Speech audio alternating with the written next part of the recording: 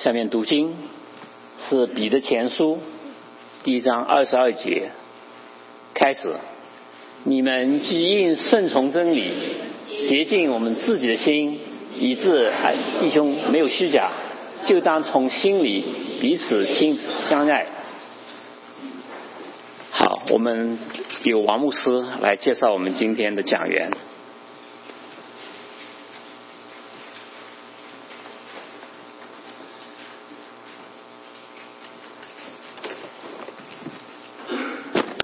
在讲道之前有几分钟的时间，今天是除夕，如果明天就要到大年初一，那过往的这段时间中，每一次我不在的时候，许传道都在这里用神的话来供应我们。我在想，我在台湾的时候，我在想说我要怎么感谢他。那我就想到今天就用这个大年初一之前的除夕，那在这个特别的聚会的日子里面，我要来感谢他，所以我预备了一份礼物。那在他讲到之前呢，我要谢谢他。他在美南浸信会，在哈森的聚会其实很不容易，在那里开拓，又在克利夫兰在服侍。那可是他跟我有一个共同的一个观念，就是如果教会要合一的话，牧师先要合一哈。我们常常牧师在讲合一哈，可是牧师之间不合一。那其实羊群本身就是合一的，可是因为牧师不合一，所以羊群就不合一。那我就跟他就很难得有一个很好的友谊啊，我们有一个共同的一个看见，就是我们要联合基督的身体，就是他的教会，我们要从牧师开始合一哈。所以我很快的在最短的时间中，跟着附近所有的华人教会的牧师能够一起吃饭，一起的联络。那我们希望说即使在地上我们有爱城华人基督教会，在天上都叫做神的儿女。阿们，阿们。好吧，我们请那个徐传道到前面来，我要谢谢他。好，谢谢。那还有一个特别要感谢的，你看我带2份其实我想带100份，每一个人1份。但是我没有办法，我的行李就是没有办法带那么多。那谢谢玉堂跟陆岩。那为什么要谢谢他们呢？我要讲一个从去年这是很关键的时刻的时候，那玉堂临危受命接受了阁中所留下来的那个责任，就是董事会主席。真的是很困难，因为我们知道在教会中很多人愿意服侍，但不要出头，因为一出头就会被枪打到。那可是我跟他讲我说我做牧师这么多年我躺着也会中枪。所以好不好，我们请玉堂来前面，我要来谢谢他，非常谢谢他。其实很难，你如果能够把他所寄给我们的各同工的那个信函写在一本收集起来的话，你可以出一本那个玉堂文集你就知道我的意思，太多了。我们代表教会要谢谢他，虽然是我预备的礼物，但是我从心中就是非常的感谢他，谢谢。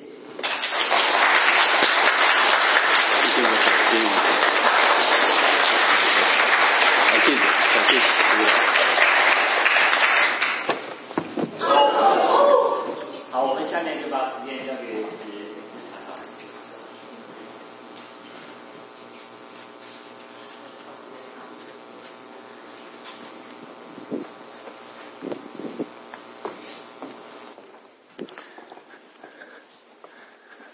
这个非常感谢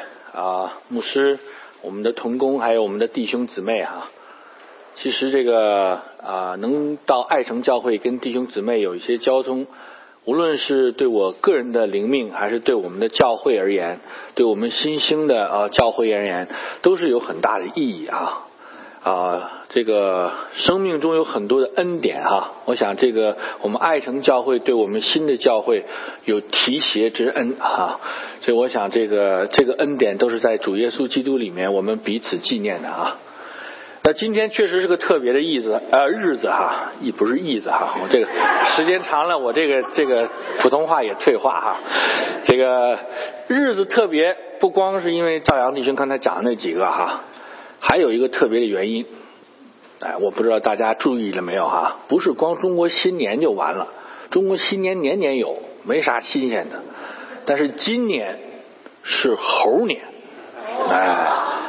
猴年也没有什么新鲜的，猴年还有马月，猴年马月加在一起意义就大了。所以你这个经常 complain 的猴年马月才能涨一次工资，猴年马月到了。经常 complain 的，哎呀，我这个太太也不知道猴年马月才能学会做菜，猴年马月到了。complain 的，我这个先生不知道猴年马月才能学会关心人，猴年马月也到了。所有的美好的事情猴年马月都要发生所以希望这个新的一年神带领我们的教会让我们的教会继续往前我们昨天这个在我们新的教会也有一个这个春节的庆祝上一周我来到我们的教会，这个非常的激动看到这么多的弟兄姊妹朋友们来到我们的教会，心里很感恩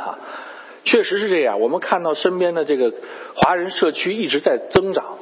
到底我们怎么样才能够顺应这个神带给我们的这个禾场的变化，这是我们众教会都在寻求都在摸索的所以昨天我们这个上一周的时候跟我们同工交通XuChong教会办了这么好的，我们怎么办所以大家这个在微信上纷纷表决心，我们一定要这个把这一次活动搞好所以昨天呢我们这个也搞了一次这个potluck所以我们有聪明的姊妹把这个面，我还是第一次看到把面分成了不同的颜色然后又把不同的颜色跟不同的馅儿混在一起这个已经把这个吃饭上升到艺术的角度了所以昨天看着他们在那儿这个一堆人在那儿包饺子所以我们这些这个吃货就很这个寂寞不知道如何是好。一方面这个大浪往前走这个从这个普通的做饭已经向美食的方向发展了。另一方面我们这些吃货都是原地踏步到了这个过去一年也没学会做什么所以我们就彼此互相安慰你说他们做好了这个饭没人吃，他们心里该多失落呀所以我们这些吃货是有意义的，对不对？我们这些吃货解决他们心理的问题，这个没人喜欢吃的话他们会抑郁的是不是？后来那个又说了，光心理的问题还在小事，我们这些吃货从经济上解决了家庭浪费的问题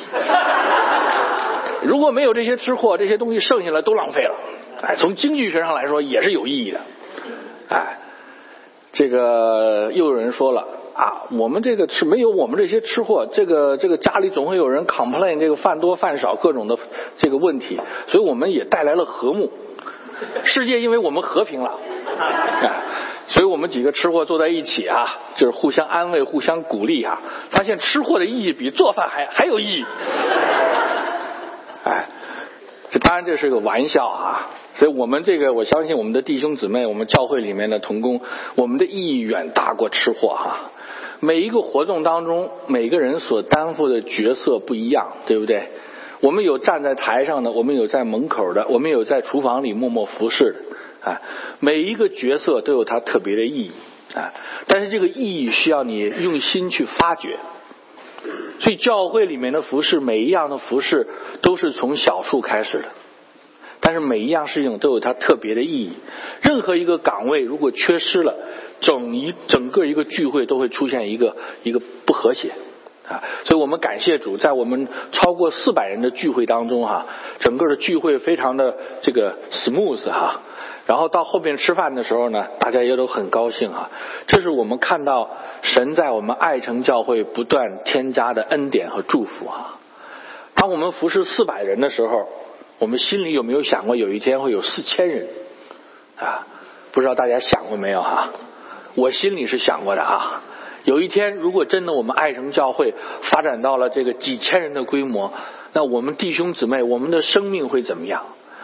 人来到我们教会他的感受会怎么样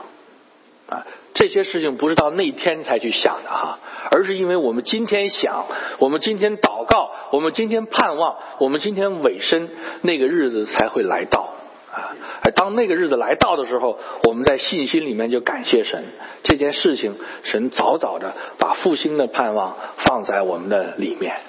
啊！新年来的时候是一个憧憬的时候啊！这个有个姊妹，上次我们跟那个弟兄对话啊，上次就是内在美外在美那个故事啊，对话完了，转到这个翻篇翻过去了，这两人又对话。新年来了，那个你喜欢什么东西？这太太说我喜欢的很简单，2样什么东西？2样都是花儿。那先生一说，哇，这么新年来了就要2个花儿，这个太太这个现在怎么这么懂得节省了哈？那你要什么花儿？第一个要有钱花。丈夫一听，哎呀，有钱花这个，勉强吧，这个我还算有点积蓄啊。那第2个愿望是什么？第2个花叫随便花。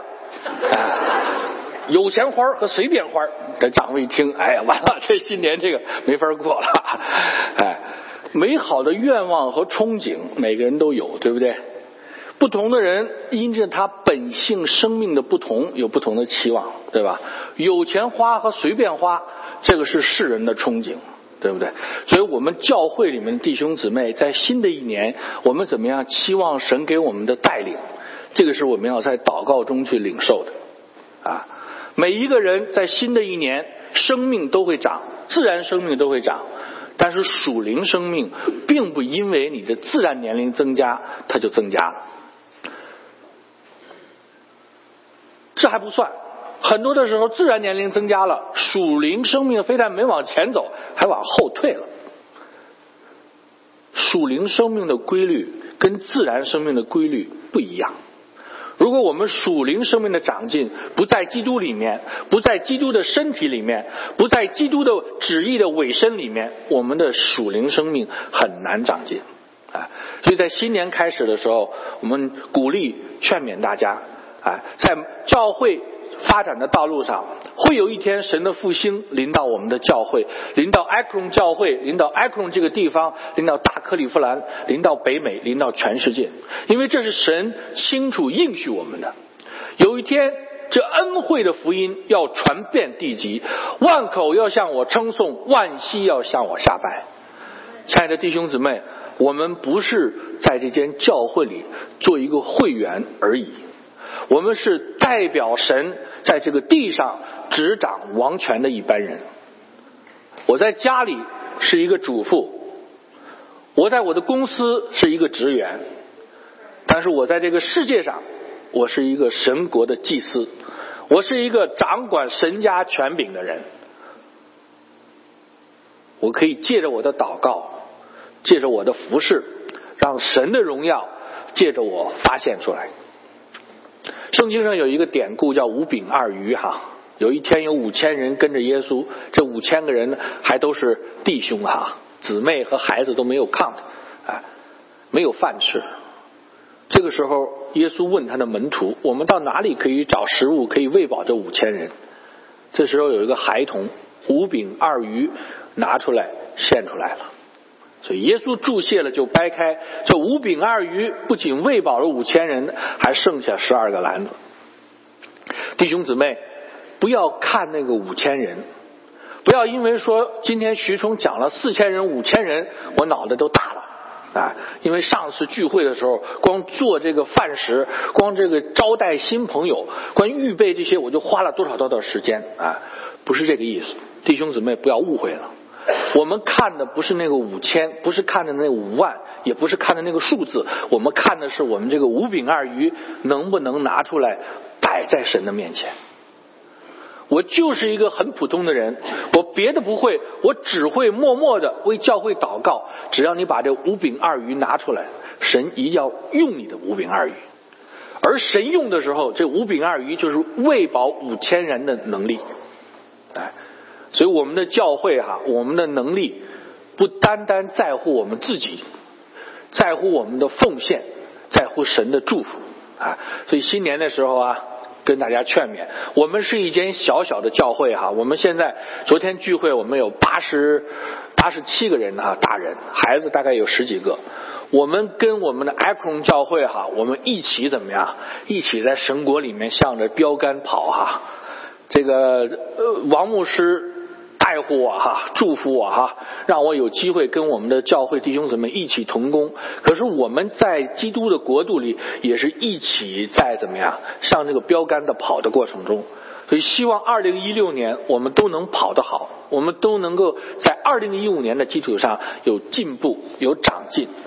神给我们的祝福能够更多，让我们的生命在2016年能够越发的丰盛今天回到主题遥控器可能弟兄帮我放一下今天我们的主题叫彼此切实相爱这个刚才牧师讲得非常好，相爱这件事情这个我们都经历过，从我们的父母，从我们的伴侣从我们的弟兄姊妹身上都经历过。但是相爱这里面有一个词叫做切实相爱到底我们基督徒的爱跟世上的爱有什么不一样？到底我们在教会中彼此相爱需要哪些事情才能让这个爱变成一个切实的？你知道对教会而言讲爱不是问题，不单教会讲爱，社会上也讲爱。不信你现在如果要是打开手机看那个 CCTV 的这个新年晚会他们也在讲爱。但是教会里面的爱，基督的爱跟这个社会上的到底有什么不同？怎么样切实相爱才能让教会，才能让我们的弟兄姊妹在神的家中能够更亲近神？这是我们要去寻求和摸索的。好，我们看，首先我们跟大家交通2点。第一点，爱是神的本性。从我们自然的角度来讲，当我们一个新的婴儿诞生当我们一个新的媳妇儿娶进门，当我们一个新的女婿当了上门女婿我们都会有一种爱的天然本性流露出来但这个本性从哪里来呢？显然当神创造的时候，神把这个爱的属性放在了我们的里面神学家讲神有2种属性，一种叫做可传属性，一种叫不可传属性。不可传属性就是那个全知全能，那个是不可传的如果我们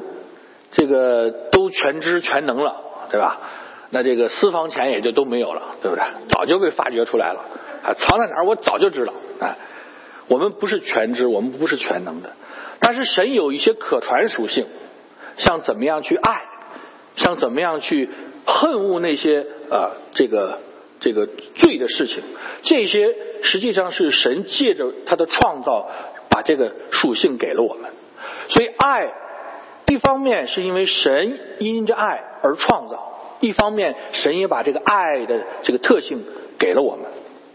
让我们借着这个人与人之间的爱去思想那个生命的源头到底从哪里来，给予生命的那个创造者他是因为什么给予生命。我们跟我们的孩子有血缘关系，对不对？我爱我的女婿，爱我的这个媳妇儿，是因为我的儿子或者我的女儿的缘故。那么到底那个创造生命的是因为什么而创造了生命我们这个女儿现在慢慢我们老大2个女儿老说老大老大现在10几岁了。有一次跟我讲，他说我们的同学都 sleep over， 他说我觉得我现在也应该有 sleep over 了。这个华人对这个 sleep over 比较敏感通常我们都是叫什么呀？这个敝帚自珍这个有什么事情在家里啊，好的歹的反正都说得过去，跑到人家去了，哎，别出去丢人现眼了。另外一个也考虑呢，这个女孩子在外边如果有这个不安全因素怎么办？哎，所以我们华人对这个问题很保守。所以那次我跟他妈妈很认真的商量了一下，说这个如果不让他去吧，这个年龄大了以后吧，心里会有这个纠结啊，说我们这个父母好像对他不信任，可是让他去吧，我们心里也很纠结啊，到底是怎么才能让他去？所以那天我们两个就为他准备这个 sleep over。结果最后的结果是什么呢？我们把他的这个衣服、他的书、他所喜欢的这东西，最后的结果是我们给他打了一个大包。对，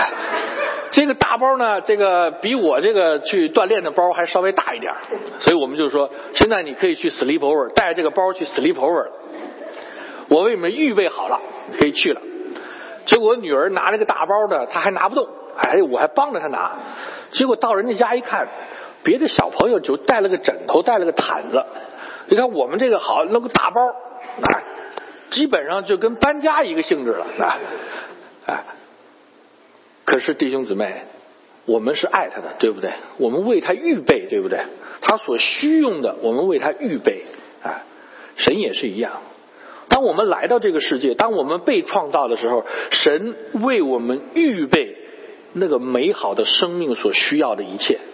啊，有牧师讲过哈，这个我们看不见的一切啊，都是重要的啊，像空气啊、雨水啊，对吧？昨天我们有一个从上海来的探亲的，这个老伯母和老伯父哈，啊，跟我们这个痛陈雾霾的这个苦害哈。当我们被创造的时候，神已经把那个生命所需要的一切都给我们安排好了。所以神创造完了以后，他说他看这个一切都是甚好，他就息了他的功，进入他的安息。能看到如果没有这些预备的话，我们来到这个世界的生命会面临一个什么样的光景啊？所以亲爱的弟兄姊妹，这一点我们就不多讲了哈。我相信如果是在圣经里面从起初到末后，你都会看到这样的启示。神为爱他的人所预备的，正是他自己爱的本性的彰显。耶稣现在在天父上帝那里为我们预备什么？一座城，将来是可以让我们可以与他们永永远远同在的。所以神的爱的本性借着神的作为就显明了啊。第二一点，我们跟大家交通，耶稣是神爱的完全的显明。神的爱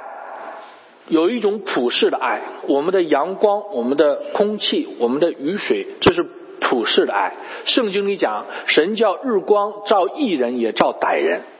这是普世的爱。但是除了这个普世的外，神还有一个特别的、一个绝对的、一个特别的爱的完全的显明，爱的高峰，就是在他的儿子耶稣基督的里面。我们回到圣经，在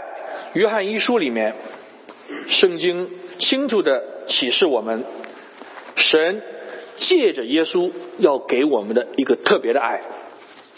在约翰一书4章10节讲到，不是我们爱神，乃是神爱我们，差了他的儿子为我们的罪做了挽回祭，这就是爱了。亲爱的弟兄啊，神既是这样爱我们，我们也当彼此相爱。所以神差他的儿子来到这个世界，第一，他有一个美好的目的。在他的儿子来到这个世界之前，这一个目的已经在他的心里计划。这件事情在圣经的旧约里面多次反复的启示我们，有一位弥赛亚，有一位救主，有一天要来到这里来拯救神的百姓。亲爱的弟兄姊妹，神的爱从起初就在那里，而当耶稣基督来到这个世界的时候，神的爱由一个隐秘的变成了一个显明的，变成了一个切实的。切实相爱要有一个器皿，要有一个载体。所以我们看到神借着耶稣基督把这个爱借着这个载体切实的摆在了我们的面前。而耶稣基督来到这个世界，他的使命只有一个，就是怎么样成就天父上帝的旨意。所以耶稣来到这个世界，为我们的罪成为了挽回祭，使我们能够借着他重新与神和好，重新成为神的真正的儿女。罪使我们与神阻隔。所以昨天我们猜谜猜谜其中有一个谜题，就是这个罪的原意是什么。当时我们拿了一个奖品然后我说开始，我就看这个哗一下很多人都举手猜到了，可是答对的不多举手的很多，答对的不多。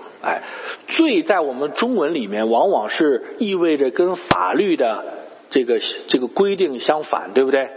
但是它的原文里面并不是指法律，而是指什么呢？一个靶子，我们打靶的时候错失了靶心，这个是罪的原意。神曾经跟第一个人叫做亚当立约，有一棵树叫做分别善恶树，有一棵树叫做生命树，这是神所立的靶子。神告诉他，这棵生命树上的果子你可以吃，分别善恶树的果子你不可以吃，你吃的日子必定死。这个靶子已经在这儿了。所以亚当错失了这个靶子，夏娃错失了这个靶子，这是罪的原意。偏离神是罪的本意。所以在我们的教会，我们的福音朋友当中，如果这一点的我们不跟他解释清楚，他很难接受这个罪的含义。我是一个好父亲，我是一个好丈夫，我是一个好孩子，为什么我就成为一个罪人？所以罪是指偏离神的特性所以我们这个特别是这个经历过文革探亲的父母你可以看见你说人是罪人，你可以看到他第一次听福音的时候，这个脸上这个颜色是会变的。刚才还对你红脸的，然后就红一阵白一阵。为什么？因为在中国的历史上，在文革期间这个所谓的罪的问题曾经让他们受过深深的伤害。但是我们要跟他讲清楚，圣经里讲的罪的跟文革的罪没关系，跟我们今天法律上的罪没有直接的关系。圣经里讲的是偏离神的本性。所以亲爱的弟兄姊妹，为什么人有罪？当我们把耶稣基督的事情讲出来的时候，你会看到不管是什么原因，这个人的心里面有一个偏离神的特性。他会马上的质疑，怎么会有童女怀孕？怎么会有死里复生？怎么会有这样的事情？马上就开始质疑。不是说这样的质疑我们定罪这样的质疑，而是说我们要从属灵的里面我们能够看见，当一个恩典一个神的爱的高峰摆在我们面前的时候，我们未见得有那个智慧去得着它。而这个得着的过程正是我们要讲的切实相爱的大的背景。如果我们不能够借着切实相爱让他明白这个爱的恩典，他是可以得着的，他是可以不要拒绝的，他是可以不要逃避的，他是可以完全的把这个爱在自己的身上完全的领受的，那这个时候我们的教会我们的福音就真正的能够传扬出去。所以在这个问题上，耶稣是爱的完全显明，对基督徒来说没有问题。但是当我们认识这个问题的时候，当我们真正的在教会生活中去把这个原则应用出来的时候，对我们会是挑战。好，下一页那么第二点，基督的新生命使我们能够去爱如果神只是让我们借着他所创造的万物，借着耶稣基督去明白有一个爱，那还不够。那这个神只是一个什么？只是一个这个电视里面 YouTube 里面教我们讲课的这么一个老师而已。神做的远远超过这些所以我们看到第一点，新生命的爱是由神造人的过程。当神他自己是一个充满爱的创造主的时候，他愿意照他形象所创造的人也能够与他一样在爱里面彼此回应。所以神希望他所造的人能够在爱里面回应他，这是他创造的一个最简单的动机。他既不需要我们的祭物，也不需要我们用人手对他的服侍，但是他需要我们在爱里面去回应他，这是爱的本性的丰盛。那么当我们接受耶稣基督了以后，那么神赐给我们一个新的生命，这个生命与我们的爸爸妈妈给我们的不一样，而是一个属灵的生命，一个新的生命，一个不为我们旧造所了解的生命。所以我第一次听福音是在我上初中的时候啊，上初中的时候，我们这个班里头有个女同学给了我一张贺卡，这个圣诞贺卡，所以我这个心里砰砰直跳，打开一看，圣诞快乐啊，上面画了一个这个小婴孩，然后这个画了这个躺在这个马槽里啊。我说这是什么意思呢？看起来还像洋人的样子。这个对我表心迹也不用这种方式啊。仔细的去查考了一下，原来是耶稣基督，这是第一次听到福音了啊。可是那个时候不懂得这个新生命的道理，对吧？听了以后也就过去了，这只不过是国外的一个故事而已。可是当我第一次看到我太太在我跟她争吵以后跪在地上为我祷告的时候，我心里突然明白了，这个人跟以前不一样了。以前我们吵架的时候，吵完了以后反正是要分开，对吧？要么他走，要么我走，对吧？这一次吵完了以后，非但没有出现这种情况，反而他跪在那里为我祷告，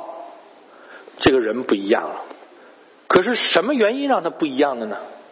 百思不得其解啊！后来慢慢去教会才听到这个概念，叫做新生命。真的有新生命吗？真的人可以有两个生命吗？理解不了。这里边有一层窗户纸，这一层窗户纸叫做什么？叫做圣灵的光照和引领。所以在那个时候经历了这个新的生命，从我的太太身上开始有一个概念，原来基督教不是一个故事，基督教也不是一个传说，基督教是一个真的赐人生命的信仰。所以以前的时候有一次我跟我太太吵架，后来那个时候我们还在北京吵架完了让我觉得心里非常的不平静。吵完了以后我就到街上去走，一边走一边接着跟他吵因为他这样不会回嘴了，对不对？我想说什么就说什么，很痛快，对吧？走着走着，前面地上有一个钱包，我就毫不犹豫把它捡起来从此以后我就很盼望跟他再吵，再吵完了以后我就出去以后我就在路上捡钱包。可是做了基督徒以后呢，还吵不吵？还吵。但是吵完了以后怎么样呢？回到房间，在神的面前祷告。弟兄姊妹朋友们，我给你打保票，你认识基督以后，你生命在那个新的生命里面回转了以后，你所得的祝福远远比那个钱包要多得多。神赐我们一个新的生命，可以让神的爱借着这个新的生命进入到我们的里面，再让我们这个生命能够把这个神的爱承载了以后，把它流通出去。亲爱的弟兄姊妹，不是你，不是我，你和我的那个爱很有限，但是如果我们在这个新的生命里面，我们去承接这个爱，再让这个爱流通出去，弟兄姊妹，这个爱是要让那个排山倒海的力量来进入人的心里面的。而这个爱一旦进入到人的心里面，生命会被翻转，黑暗会被赶走，那些苦毒，那些锁链都会脱落。第一个，新生命的爱是由神到人的过程，他把那个爱借着这个新生命充满在我们的里面。而当我们没有接受这位神的时候，这个新生命不在我们的里面，神的爱就隔着这一层纸进不来。第二个，我们讲这个新生命的爱是由内到外的过程。所谓由内到外，这个爱是先改变我们自己，然后再改变我们身边的人，然后才能够去供应那些需要爱的人。如果一个人的新生命领受了，自己没有改变，实际上我们这个爱流通不出去。这个以前的时候，这个刚刚信主有奉献的心志这个切慕善功，一个老姊妹跟我说，语重心长的跟我说，你一定要学习从教会每一个岗位开始服侍。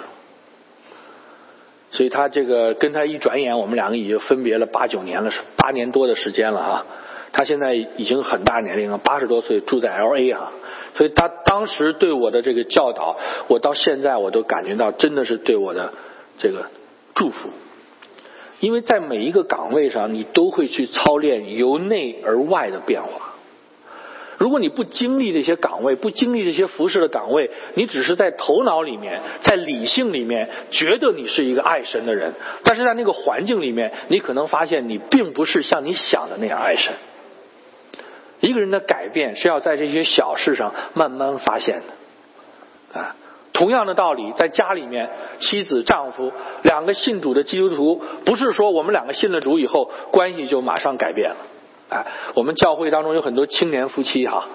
他们信主的时候都是跟我讲，我太希望信主了，而且我特别希望他信主，他信主以后他就改了。那我跟他讲呢，前半句话对的，后半句话错的。信主以后不是你希望他改变，是你要改变。你改变了，他就改变。如果你信主了以后让他信主，他改变，你再改变，那你这个信主要打一个问号。因为你这个信主里面有不纯的动机，你是为了一个达到一个事情来，这个达到一个目的来去信主的，这个不对。亲爱的弟兄姊妹，当我们的生命由内而外的改变的时候，那个祝福是要临到我们的，临到我们的家，临到我们的教会的。所以在新年伊始的时候很多的憧憬，很多的计划都对的。但是我们不要忘记，在神的面前，让神光照我们里面，看看我们的里面有没有不讨神喜悦的地方，我们要把它除去，对吧？你那个管子里面有一个石头，这个水怎么着也流通不畅，你把那个石头掏出来，这个水哗就冲出去了。一样的道理，这个爱，神的爱在我们的里面怎么能流出来？必须把那个石头拔出来，把那个不讨神喜悦的里面的东西给它拿出来。拿出来了，这个就哗，这个爱就出去了。你这个人改变了，里面改变了，这个一下力量就出来了。所以这个过程是我们在神的面前去谦卑自己，去寻求的。真理都对，但是真理要想运用在生活中，有一个窍门，就是你必须谦卑的在神的面前，首先蒙神的光照。好，第三个，新生命的爱是灵魂体脱离旧造的爱。我们的这个身体有身体的部分，有头脑、思想、情感、意志的部分，有灵魂的部分。而这个新生命的这个爱神给我们这个新生命里面那个爱，是灵魂体都脱离旧造的爱。我们已经跟大家讲过在我们旧造里面，我们爱一个人、爱一件事，都是因为他有可爱之处，对不对？如果这个两个孩子在这站在你的面前，通常你都会找那个可爱的孩子夸奖，对不对？同样的，你在这个择偶的过程中，对吧？有一个连着在门口排着，最后你挑的是哪一个？挑的是合你心意那个，看起来可爱的那个，对不对？但是我们在这个新生命里的那个爱，是脱离灵魂体的爱。很多的时候，我们在新生命里面的爱，并不是因为那个对象它本身的可爱，相反，那个对象本身是不可爱的。这是跟我们那个旧造的爱完全不一样的。正像我刚才讲到的我跟我太太的吵架，时光荏苒，换了一天又吵了一次。这个吵完了以后，通常他也是不再给我做这个做饭的，就是早饭肯定是没有了，中午呢可能有可能没有，晚饭的时候呢这个运气好的话就有了，但是早饭肯定是没有的。但是那天吵完了以后呢，早上的时候呢他还给我做了饭，而且不是糊弄糊弄拿牛奶这个一放，然后你再去热个什么bagel你自己吃吧，没有，那天是很认真的做的。这个让我很奇怪这个以前没出现过后来我就说，这个到底为什么？是不是我昨天吵架的方式有一些很特别的地方，打动了他内心的深处，使得他这个很快的就转变了。后来他跟我甩下一句话这个把我的灵魂彻底的打碎了彻底的踩在脚下了他跟我说，我这样对你不是因为你配得，而是因为我知道神要让我这样对你。就哭嚓一下，哎呀，这个道德的制高点就被攻陷了，就被人踩在脚底下了。这样对你不是因为你配得，不是因为你可爱，是因为我知道神的旨意叫我这样爱你。哇，神的话像大锤打碎你心里的磐石。亲爱的弟兄姊妹，如果你要求你的丈夫、你的妻子、你的孩子足够可爱到一个程度，你才能去爱他，那个不叫从神而来的爱。从神而来的爱是因为你明白神爱这个灵魂，神爱这个人，神要让你用神的爱来改变他，所以你这样对他，这个是从神而来的爱。所以你看很多教会里面都有这个对这个社会弱势族群的关心。为什么？因为他们格外的需要爱。我们当中我看着这个一直有这个美国人收养的中国孩子来我们教会活动那些软弱的特别需要爱。你如果一定要求他可爱你才爱的话，亲爱的弟兄姊妹，你这个基督徒的生命那个爱你活不出来的。为什么呢？90%的情况下，你的家人、你的同事、你的印度老板你的犹太老板，你没办法去爱他没有什么可爱的地方。但是如果你是照着神的心意去爱的话，你会看见这个改变，这个力量是神奇的，是能够完全的颠覆你对人生的认识。如果你明白你活在一个神的爱中，还有什么能拦阻你享受那个神的爱，享受那个传递神的爱，享受那个让神的爱充满在家庭、充满在教会当中？没有什么能拦阻你，因为你明白你靠的不是你，靠的是神，你给的也不是你的，是神的。而神的这个是要改变这个世界，改变这个家庭，改变你的人生，改变这些人的人生。亲爱的弟兄姊妹，时间关系到这里我每次都是留一半这个下一次详细的讲切实相爱，怎么样切实所以我们盼望新的一年能够让弟兄姊妹们更爱主，更爱主所爱的主所爱的不见得是你所爱的，这个坎儿要过得去，过去了，这个我们打比方这个爬山对不对？我们这个老家山东人爬泰山18盘一节一节的上这个坎儿如果你过去了，爱那个不可爱的，照着神的旨意爱那些不可爱的，这个坎儿你一旦过去了，你的眼前是什么？一马平川，另一番景象。那些横在你面前的18般的台阶踩在脚底下了，你看到的是泰山的日出。明白我意思吧？亲爱的弟兄姊妹，舍己的爱，